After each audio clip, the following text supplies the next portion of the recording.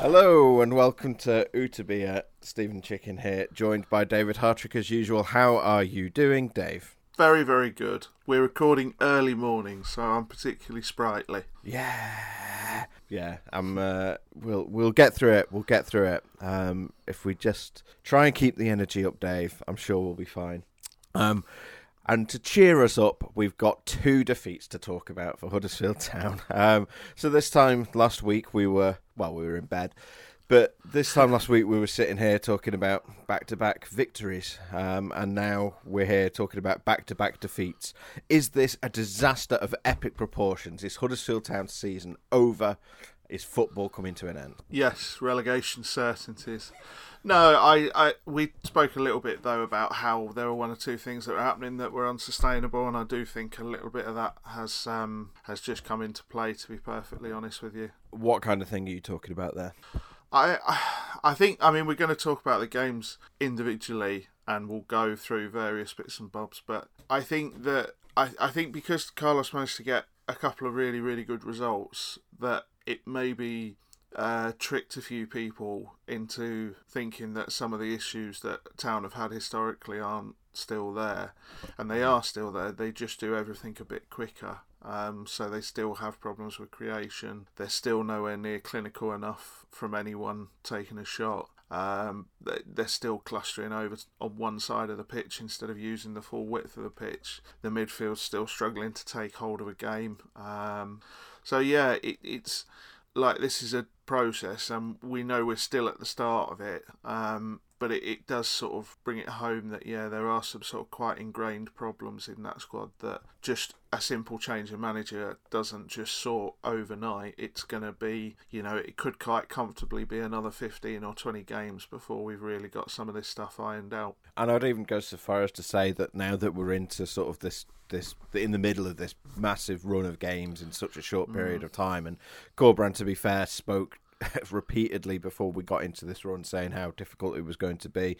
But I think when you've got so many games in quick succession, not only is it harder for Corberán and his coaches to correct things that he might see from game to game, which we saw before, before the break when they were playing Saturday to Saturday, they'd do a certain thing in one game and then the next game we'd have this a criticism of them, and the next game we wouldn't see it or we'd see less of it. But this run at the moment, we're seeing things that are wrong and then they're still there the next game. And I think that's a combination of there's less time on the training pitch, but also when you've got players who are, tired bodies, tired minds, you do automatically go back to what's ingrained as habit. Yeah, don't you? Yeah. So, yeah. I think that everything is still like on a positive. Everything's still going on the right path, but it's not that the squad is like massively short and there are players in there who are just desperately not good enough. It's more a case of you summed it up perfectly, really. We're coming into a time with Huddersfield Town have got a man in charge who's never been a manager before of a side in the Championship, and he's going to just have to cope with what a bear pit it becomes in these little runs where it is just absolutely relentless. And it's why, like I've spoke before on this pod, that I'm not one who goes, most unpredictable league in the world and all that sort of thing. I think any league, when you look at it, these results happen. But it's why in the Championship you do get this sort of cluster of basically 18 clubs that can beat each other at any single point, and you usually have a couple cut adrift at the bottom and a couple cut adrift at the top. But that midsection, like I say, it's a bear pit. Anybody can beat anybody, and Town are going to be in there. And yeah, it's. But these are things are curable as well. I think we're both of the opinion, Steve, that they are. It's stuff that requires surgery. It's not. They're not fatal errors, I don't think. No. Should we go through the game specifically then? Because we had Preston first of all, a 2-1 defeat, and Town actually were in the lead in that game after 8 minutes and looking good after Fraser Campbell put them ahead. But Preston were allowed back into the game a little bit too easily, weren't they? Yeah, I said to you at half-time, Town really need to push back against Preston here, because Town were brilliant first 15-20 minutes. They had their foot on Preston's throat and they got the goal. They were really, really good. And then they just started retreating. They started sitting deeper and deeper. And like Town at one point were playing like they were 3-0 up. And it was frustrating to see. And I think you could see that the bench was getting frustrated with that as well. And they went back at one point to literally telling people where to stand and where to run and where to go, and they could see the problems. But what I was quite surprised about was they came out after half time and Corcoran hadn't really been able to change it. They came out and immediately, the sort of 6 minutes before the goal, they were exactly the same. They hadn't managed to sort of influence or change it at all, which I thought was a bit odd. But again, you know, you've got to give Corcoran respect, really, because a lot of these situations are the first time he's had to deal with them on various levels. So, yeah, but that first goal, when it went in, there was a horrible sense of inevitability about it that I've not felt for a few games. I've not seen Town play a side and sat there thinking, yeah, there's an equaliser coming here, like I did against Preston. Yeah, I would agree with that. They just sort of started dropping deeper and deeper. And to be fair, you know, we talk about them not changing it at half time, but that is the first time that we'd actually seen Town come out after the break and not look sort of much better than they had been. So because that generally had been a trend that we commented on, which was they'd started games well, sort of the first sort of 10 or 15, and then tailed off and off and off, and then come back roaring after the second half and ended up winning because of it. You know, Swansea in particular, but other games as well. So the Preston game sort of booked the trend in that regard. But yeah, I mean, I've said this a million times, but I think it was a bit unfortunate for Town that they ended up conceding two so quickly in quick succession, and we have to acknowledge there was a Ben Hamer error for the second goal, because we've spoken in praise of him a lot, and I think that's the first sort of major blunder we've seen out of him that's led to a goal, unless I'm forgetting one. So, but we do need to sort of acknowledge that, and it's whether he makes more now. You know, it's I don't think he was. We'll get onto Birmingham in a bit. I don't think he was particularly at fault for either of Birmingham's goals at all, to be honest. So, but yeah, I think that it was unfortunate that they conceded two in quick succession, because it would have been good to see what Corcoran would have done at 1-1, and whether that might have, you know, they might have taken the chance then to make a couple of because they changed shape shortly after Preston went ahead. They changed shape altogether. It's whether Corcoran might have done that at 1-1 and whether that would have made a difference. Yeah, that was the thing, and I think they needed that. That change of shape helped, but it was really crying out for something quite radical. It was really crying out for to go, right, we've seen this now for 35 minutes of this game. We've got to change it. And it was unfortunate that it took the goal to do it, really. And then the second goal, I think, yeah, I mean, Hamer comes for the ball and he doesn't claim it, but he's only got eyes for the ball. And I think he does give Sarr a shout, you know. I think if you watch it, I've watched it back a couple of times to see if there's a shout there, and I think he does give Sarr a shout. And the fact that Sarr just stands there, sort of under the ball, I don't think really helps him. No, not at all. So I think it looks a really bad mistake from Hamer, when really I would put sort of maybe 30% of the blame onto his defender there as well, who's not stitched him up but not helped him at all. And then it should be said, it was a terrific finish. Yeah, brilliant finish. Really, really good. Like, properly improvised, you know, to perfection, really. There's only one finish he can do there that puts it in the net, and he does it. Yeah. But then Town rallied, and they were good. We'll talk about them not being clinical enough in a little separate bit. But they rallied and they were good. But there was lots of, again, there was lots of sort of pressure and running and speed, but without really sort of turning that into gilt-edged chances. And then, you know, Pippa hit the post at the end, but then they immediately go up the other end, Preston, because the game is so spread, and hit the bar themselves. It was a funny game, because I saw a lot of people saying how ridiculous it was that Town had lost and they deserved to win that game, and that's the first game I've come away from thinking probably Town got what they deserved there, if I'm brutally honest, for sitting back and retreating and letting Preston into that game and then rallying, let's be honest, far too late. They were brilliant in the last 10 minutes. Brilliant. But yeah.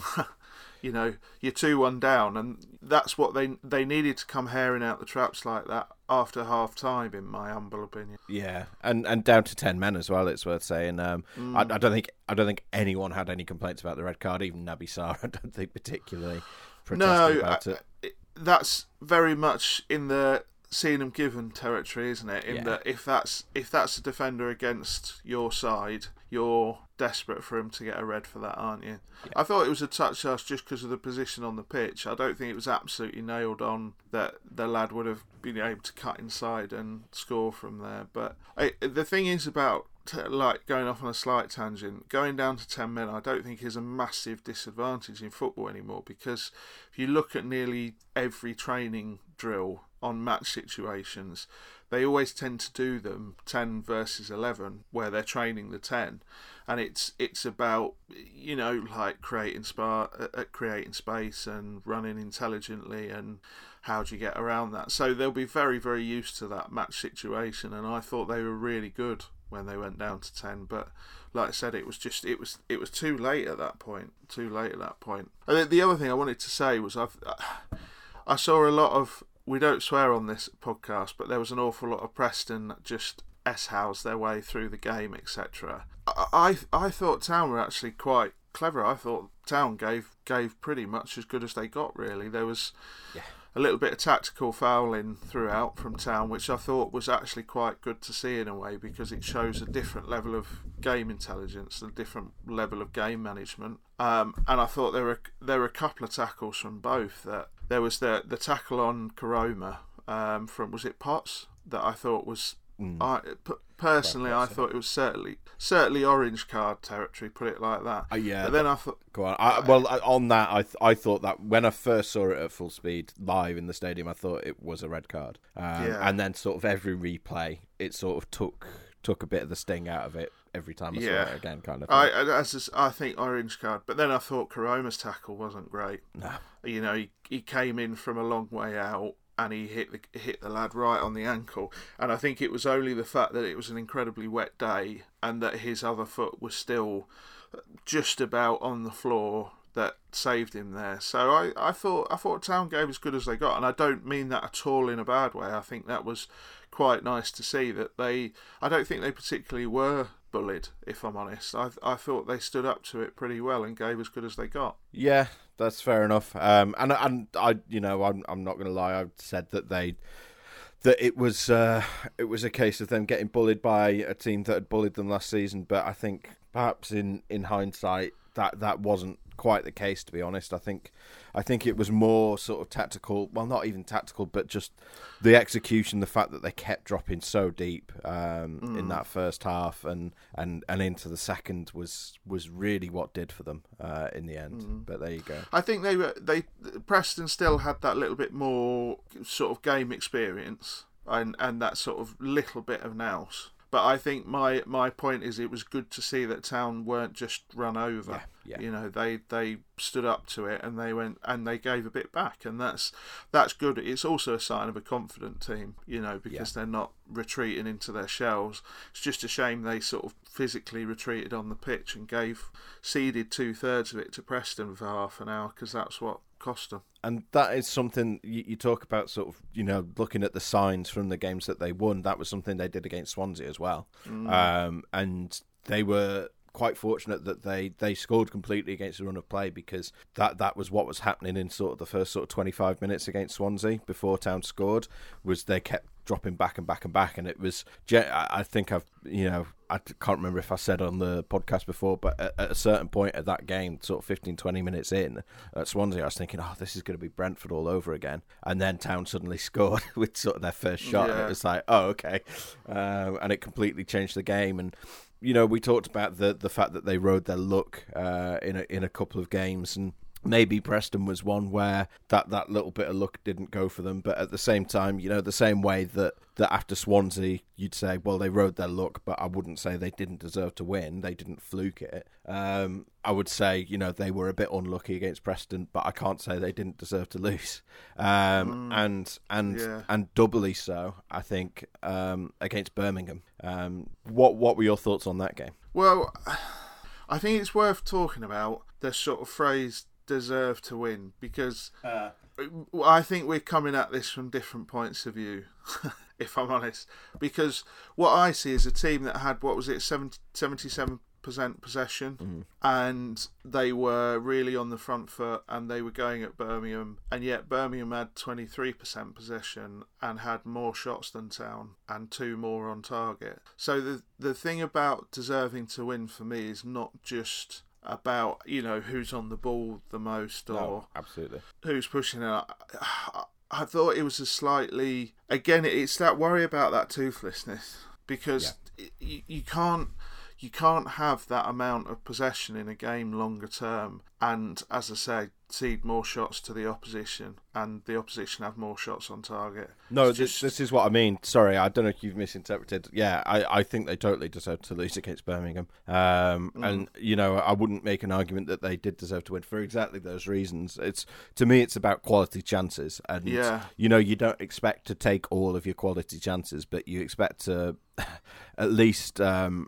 you need to at least create them, and there are games, we've all seen them, where you create 5 amazing chances and your striker hits the bar twice and then your winger misses a sitter, and we've all seen those games. Birmingham wasn't that, and as you say, Birmingham ended up having more shots and more chances than Town did, despite the fact that they sat back and absorbed all the pressure pretty much all game. I think there's an argument with the Birmingham performance that I think for Birmingham it was a real manager's performance from them, because Karanka is a massively safety first manager. He always has been. He's very much cut from the Mourinho cloth of, we might not win, but we're certainly not going to lose. And what they did was they played as... It's a compliment to Town that teams are doing their homework on them to that degree. But what Birmingham did is go, right, okay, well, we're going to play this like the away side. We're going to give Town lots of the ball because we don't think they can create enough.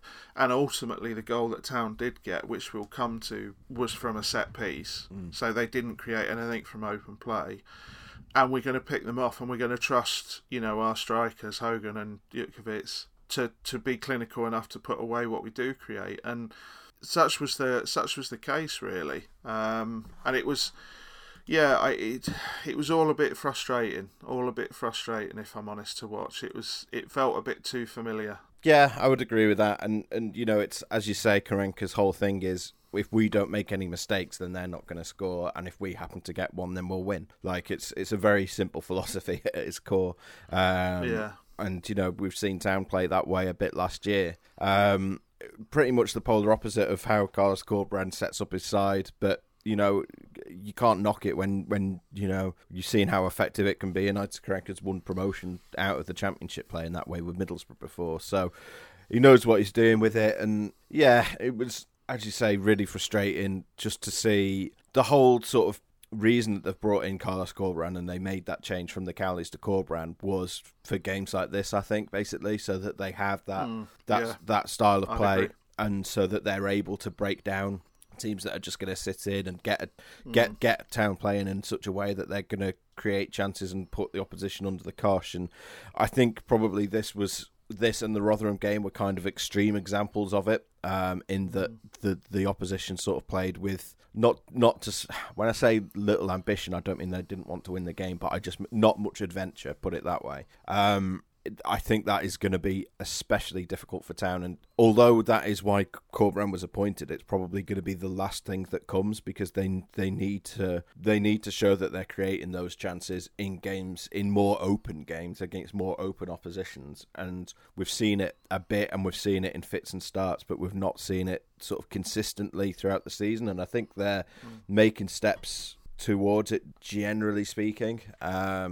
But it wasn't great on Wednesday night. I don't think it was I think probably because it's back-to-back defeats and because of the nature of the late, the late goal, I think the fans have been a little bit more down on it than I think perhaps it deserved. I think if you put that defeat sort of, I said this on the preview show as well, so apologies for anyone who's going to watch that, but I think if you put these results in a different order, I don't think, when you spread out the wins with the losses, I don't think anyone goes quite as overboard on the Birmingham game as they have done.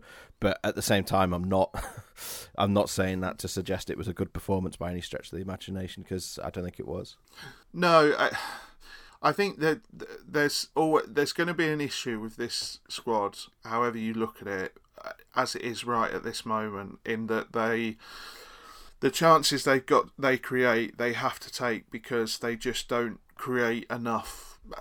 I hate to use a statistical phrase, but they don't create enough sort of high value chances. Mm-hmm. So a lot of the goals we've seen Town score are what you would class as sort of quite low XG goals, which is why it was good to see O'Brien's through ball, Campbell. I know he was slipping. It was a great finish actually against Preston, but it was great to see that goal, because they're the goals that historically Town don't score enough of. They're the sort of, like, I don't know, it's a stupid phrase, but they're your bread and butter. Yeah, basically. Midfielder putting the striker 1-on-1 with the keeper. Yeah, and that's what, it sounds stupid, but that's the area that Town needs to improve in. That's what they've got to work on.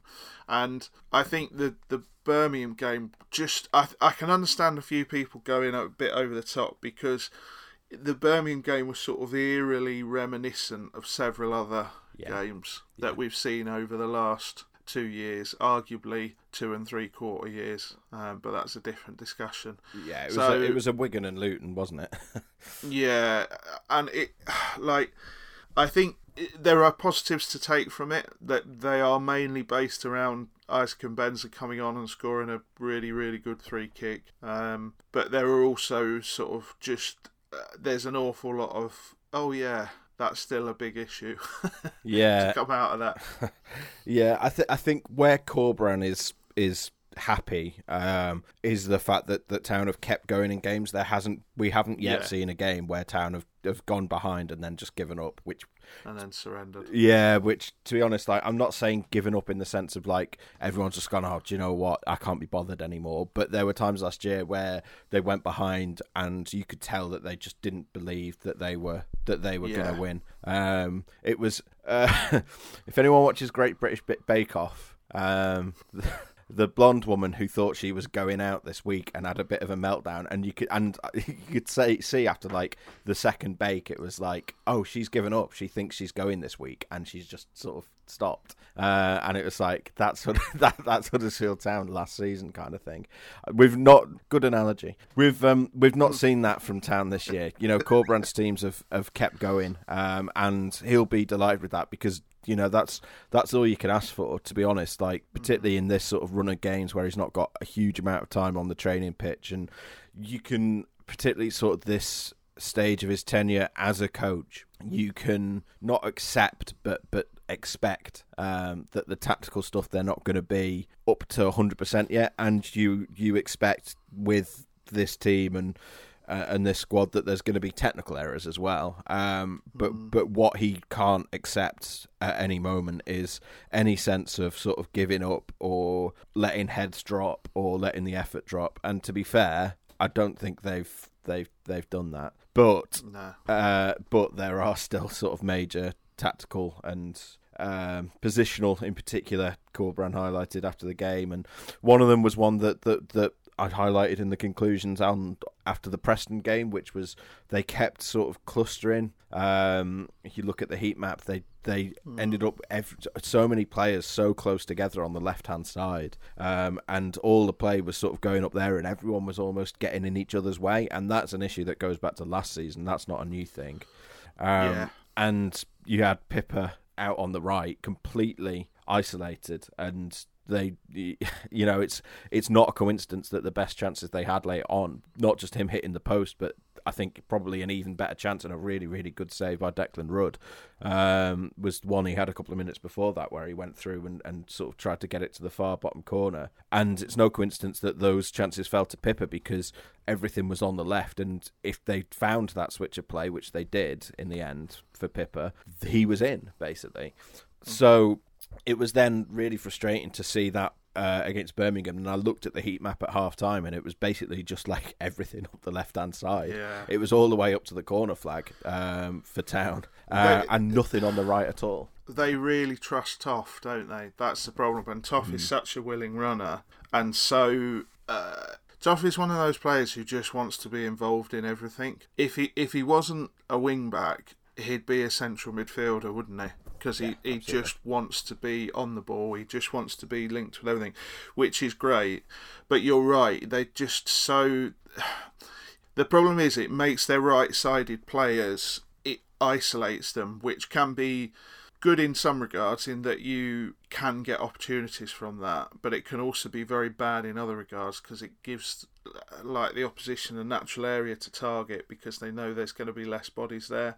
And it can really isolate your right winger, because when you have whoever is playing on the right of a front three, or whatever system he's setting up, when you've got Pieper, who basically is doing what Toff did under the Cowleys, which is taking a whole flank to himself because Grant was coming inside, it can make that winger look pretty redundant pretty quickly. And I think there was a bit of that with Diakhaby on against Birmingham, and I don't think Diakhaby did anything particularly right in the game, but you can mount a defence based on that, can't you, Steve?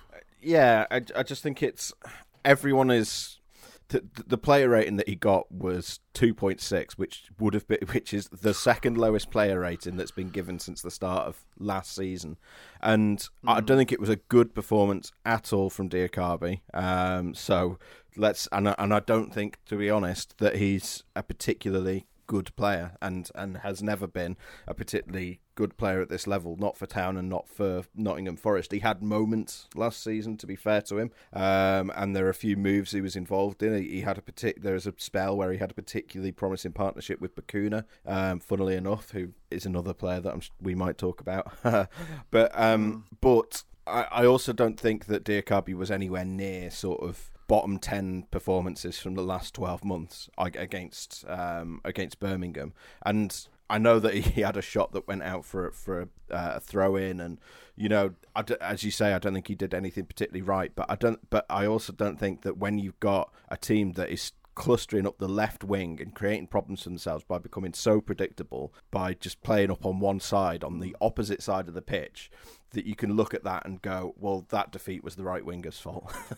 And, Corberán, unprompted after the game, well, I said, what do you think of the criticism of Diakhaby? And he talked about this issue of them getting stuck on the left, and he did say, we needed that switch of play. We needed to get it across from left to right, and we just never played that ball, which was really disappointing, to be honest. And I think they probably missed Sarr a little bit in that respect, because the obvious thing is if you're going up the left and then sort of you find yourself cut off, you go back, and I think Sarr, if he had been on the pitch, would have been in that position sort of just on the edge of the final third, and could have taken the ball and looked up and seen Sarr and Diakhaby and Pippa and just fired it across. Whereas with Stearman and Schindler, you're not going to get that, respectfully. So, but I think that in practical terms as well, though, if you're I've seen enough of Diakhaby at this point to know that Diakhaby wants to play, A, looking towards the opposition goal, and B, he wants to have a 2-yard, basically he wants the defender to square them up, have a 2-yard start on them, and get that ball in behind so that he can run onto them. And Town just don't do that. And the opportunities they do get to do that, it's Pieper who takes them anyway. So he becomes, it's very difficult. You're continually asking him to do a job his natural skill set isn't comfortable with anyway. And when he's constantly got Pieper on the overlap, or basically, in another sense, standing where he should stand, I don't want to say, if I say he hasn't got the intelligence, people think I'm saying he's thick. It's the football intelligence. It's the sort of experience that comes after playing 150 games, where you go and take up another position on the pitch, or you realise you can do something else that affects the play, or just drop off a little bit.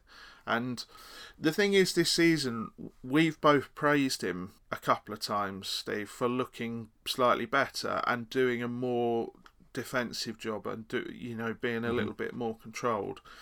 And I think at Birmingham he was tasked with more of an attacking job because of the nature of how Birmingham played, which was not with a lot of adventure, if we're brutally honest. And there's just no denying he fluffed his lines a bit again. But a 2 out of 10 perform. I mean, a 2 out of 10 for me is like literally nothing right whatsoever. And I think that's harsh. I mean, I'm not saying I would have given him much more than a 4, if I'm brutally honest, but at least that's double what he got.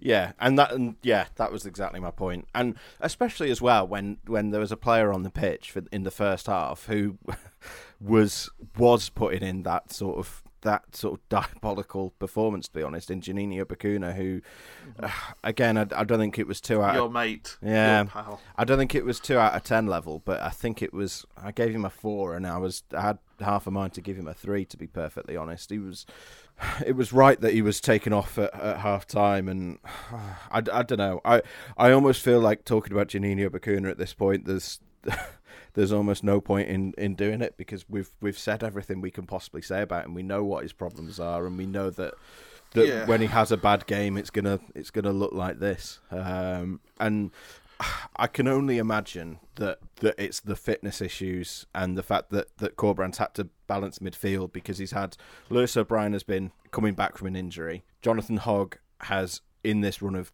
towards the end of the run of games, I think it was the Rotherham game, he played despite having just come back from an injury, so he's had issues of his own.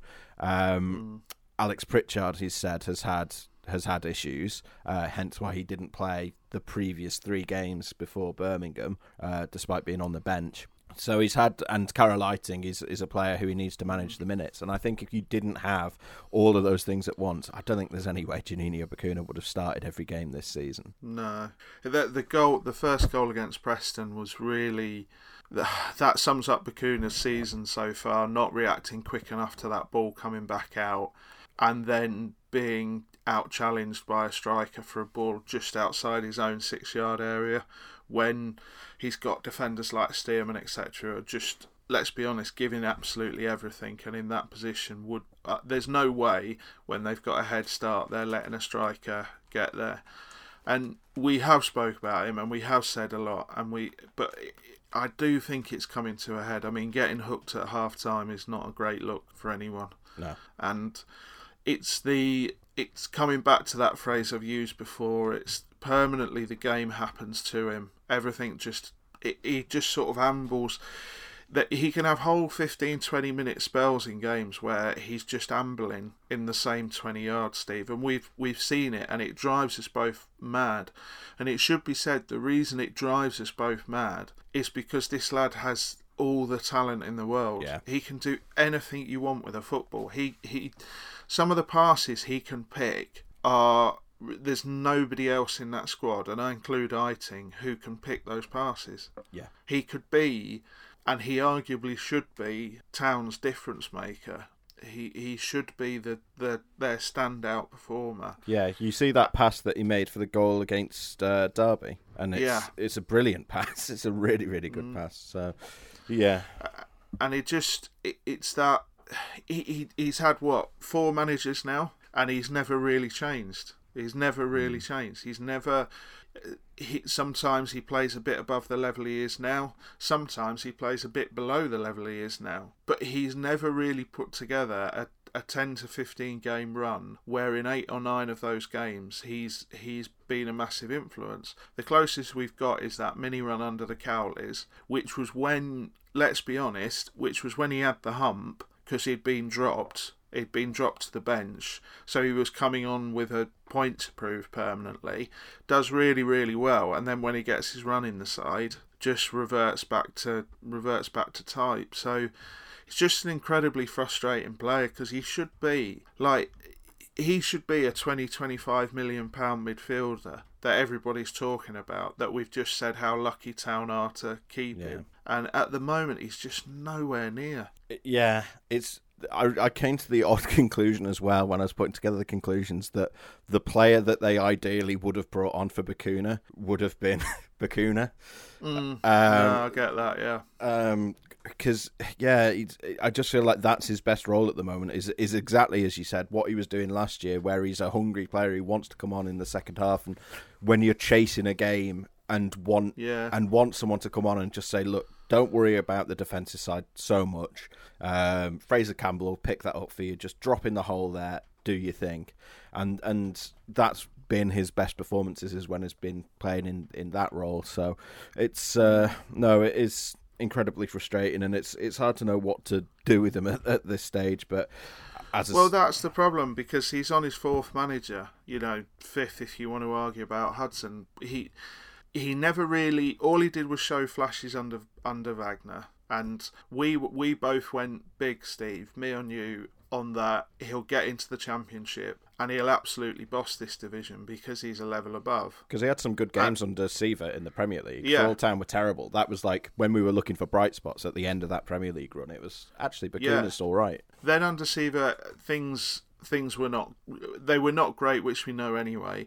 But he had that QPR game where, from about the 5th minute, he just looked like a man who wanted a red card, basically. Then the Cowleys came in, and as I said, they got the best out of him in a very, very short spell, and they did that by bombing him out the side because he'd been not great up until that point. Now, we know there may have been circumstances around that, but he's just... It's like nothing. It's like you light a fire under him, and he goes hell for leather for one game, and it's like, yeah, right, fine, I've done enough now. Yeah, and it's just so. It is so frustrating because he's such a good player, a good player. But I think, I mean, that first, you talk about the Preston goal, the first Birmingham goal came from a short corner that he took. Aitin put it back to him, and then he gave the ball away to the defender. He was one of two players who went chasing down the wing as Birmingham went on the counter-attack. He committed the foul, and then it was his man at the free kick who scored the header.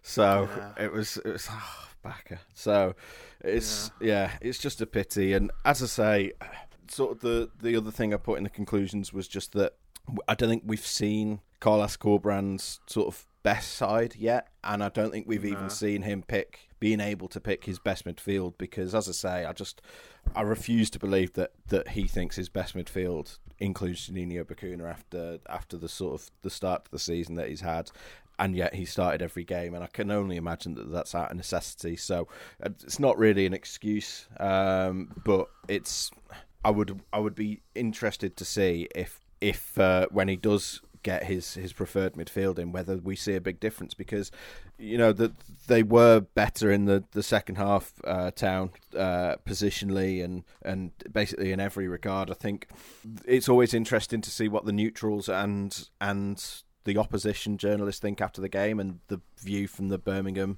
my colleagues at Birmingham, Brian Dick, was that Town were really unlucky, actually. Having got that, they thought that they did really well to get back into the game and deserved the equaliser, and then were unlucky to concede the late goal. So, I mean, again, that's a great finish, that second goal. It's like, not everybody scores that goal, to be fair.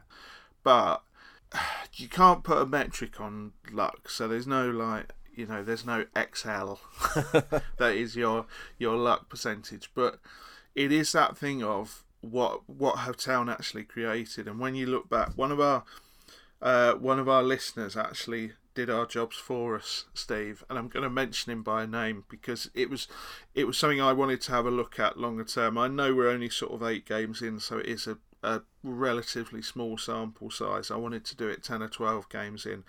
But Dano Mark 86 has just looked at basically the Cowleys' first game and Corbrand's first game, and obviously they've taken a lot more shots under Corbrand, so they're on 99 whereas they were on 74 under the Cowleys. But again, it's that thing of there was more on target under the Cowleys and there was more goals under the Cowleys, and the thing that Corberan's got to work on is he's got the energy up. There's a much better feeling in that squad, I would argue. You can see there's a level of togetherness, and they are much better at planning for an opposition. I think they barring a couple of games this season, it's been good to see Town make adjustments. Aware for you can see the level of detail that's going in there. But the simple fact is they're still not creating the amount of chances their possession and all of that other stuff should present them with. And you can have a go at, I don't know, you can turn around and have a go at your strikers or your wingers or whoever's playing in your front two or your front three for not scoring. But if everything they have to go on is a half chance, then it's incredibly difficult. Incredibly difficult. And I just feel that the last two games might actually serve them quite well, because I think it's just brought everybody back a little bit, and it's just gone, right, okay, yeah, there are still fundamentals and basics that we've got to work on in that squad. And the things that I was saying were unsustainable, them coming home to roost very early in a season, that's no bad thing, because it helps focus mind. It will give Corberan, he can go in with video evidence for the players' meetings, etc., and he can show them exactly where the problems are and what they've got to work on. Whereas if you keep winning, it's incredibly difficult to sort of persuade a group of players that they're still doing things wrong. So, yeah, it may not do them harm longer term, but what they can't do is, like, a 2-game losing run can't become a 4-game losing run or a 6-game losing run, because just the Cowleys will tell you what it's like to start from a way back. The fact that Corberan's got the points on the board he has is absolutely brilliant, but like I say, the way this league works, a 4-game run either way and suddenly you feel like you're in trouble. And I think the last thing Town need to be with this squad and their historic mental issues is be anywhere near trouble, because then I do just worry that one or two might revert slightly to type mentally, because this is where they've been for so long. They need to stay in that mid-table bubble. Yeah, totally, and it's exactly the reverse of that big positive we talked about, and the fact that everyone's sort of bought into Corberan. And I don't think it's you go and lose to Millwall on Saturday and suddenly it's a players' revolt at all. I think that they're going to keep going for him, but as you say, it's just that mental side, and that we've talked before about how the fact that they've bought into Corberan so much has allowed them to go sort of that extra yard, and how they've been excited to see that the stuff they've been doing on the training pitch is translating onto the pitch on a match day. And yeah, you're right. If you start losing, then suddenly it becomes, well, the stuff we're doing on training isn't translating onto the pitch, and it becomes that much harder to sort of keep your levels up when you feel a bit demotivated like that. So yeah, it's as I say, I think there's probably those victories they had and that 4-game unbeaten run, probably people got slightly too carried away, because we were sitting here, as I say, this time last week, and people were talking about playoffs, and now we're sitting here going, oh no, are they in relegation form? And we're not particularly saying that. We're trying to sort of keep it in the middle. But that's just how fans are, isn't it? Like back-to-back wins and everything's great, and back-to-back wins and everything's dreadful. And the truth is, it's somewhere in between. I got the fact I said a couple of things were unsustainable. I got a little bit of grief off a couple of people because I was accused of not believing in him, basically. But I think you're not a fan. It's not your job to believe in anyone. No. But this is the thing. I genuinely think it's probably not a bad thing that they've lost those couple of games, because I think it actually gives the management team a wider scope to go to talk to the players and to show them that they can't. It can't just be running and energy, Steve. That's the problem. That's the problem. You've got to couple that to things you've worked on and patterns that work. And like the Preston game, it felt it's like a massive cliche, But they were really, really good in that first 15 minutes, but it felt like they scored too early, because if they'd have got that goal, I don't know, 5 minutes before half-time, I just think it would have been a different game.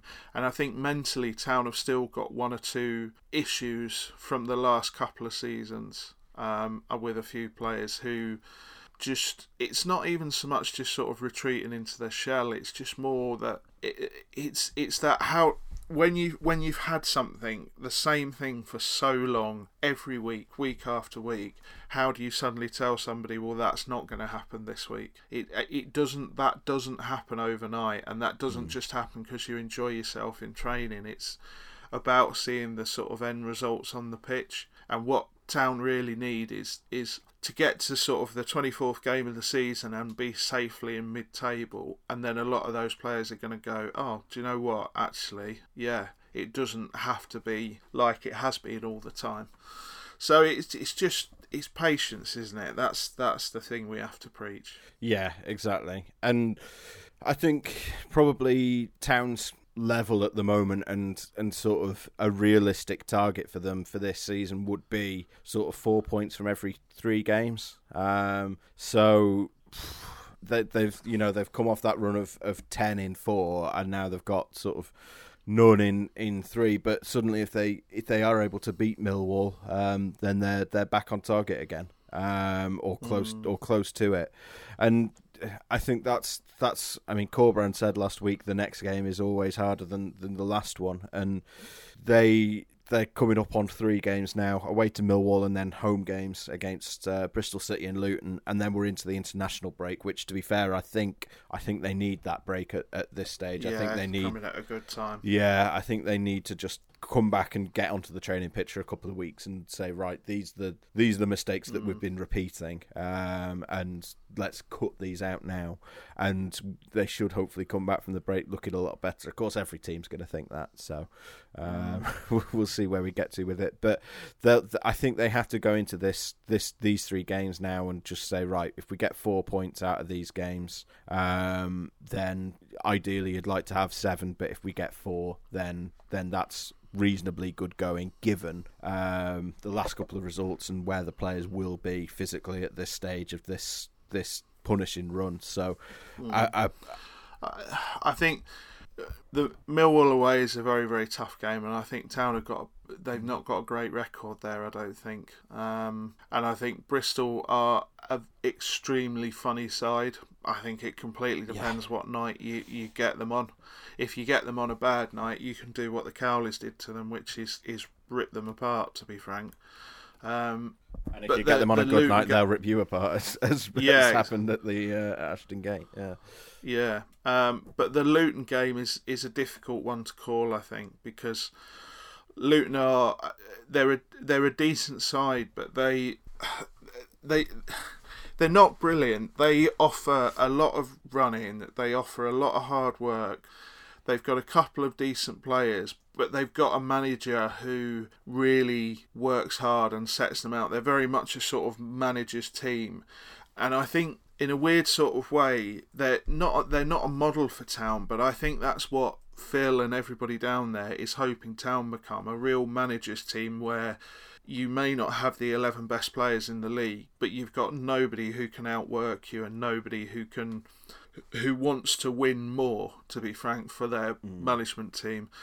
So it's a tough game to call that, and I think the next 3 games are probably going to tell us quite a bit about where Corberán is on his management journey as well, how he copes with this run. I think 4 points, I'll be honest with you, I think 4 points would be a very good return, Steve. Yeah, no, I would. Very good return. I think a draw at Millwall is a fantastic result, and then the Luton one is the one I look at and worry about, particularly coming straight off that Birmingham game, because particularly because that's at home. I would almost rather that game was away, as much as I would prefer not to have another long away trip at this stage. Luton are going to play that game like Birmingham did. Exactly. You know? That's exactly why. That's exactly why they're going to give Town all the ball all of the time and just stay really compact, really tight. I should think they'll probably play a 4 at the back and a DM drop in, so essentially a 5. And it's another one of those games where Town, it's all right, knocking on the door, but can you open it? Yeah. You know. That's why I worry. I'm almost worried about that game more than the Bristol game because, and let's be honest, it's possible we're sitting here in 10 days' time and they've lost 4-0 to Bristol and beaten Luton 5-0. So I'm probably going to look very stupid. But on paper, I'm looking at that thinking, actually, that's the kind of open game that might suit Town. Whereas Luton, it's like, oh, this is going to be tough. Bristol got a lot of individuals who can hurt you. That's the thing, but they're not. You can catch Bristol cold, and I'm with you. I think there is a world where this team, with all its energy and its work rate, does catch them cold and catches them cold early, and Bristol never really recover from that because they're a bit of a bellwether side. If they go behind early, they're just, that's them pretty much done for the day. So it's the Luton game we'll worry about, and the Millwall away it's always a tough fixture, and it's a different type of fixture because I think Millwall are going to be everything that people think Preston were, if I'm honest, and it's how Town cope with that. And I do hope they do what they did against Preston, give them a little bit back, bully them a little bit back, to be honest. Yeah. Well, we'll see how it goes. Dave, thanks for joining us as usual. Where are you on Twitter? I am at David Hartrick. It's good when you've got to think about your own name, isn't it? As we say, we are recording very early in the morning. I'm at Stephen Chicken. And Dave, where can people buy copies of your fabulous books? At Ockley, which is OCKLEY, books.co.uk. But don't buy any today, because we've got Christmas launching next week and there's a load of stuff going on offer and what have you. So if you do go and buy something today, you've only got yourself to blame, in my humble opinion. Salesmanship. Magic stuff. Right. Magic, we'll speak to you soon. Have a good one. See you next time. Goodbye. See you there.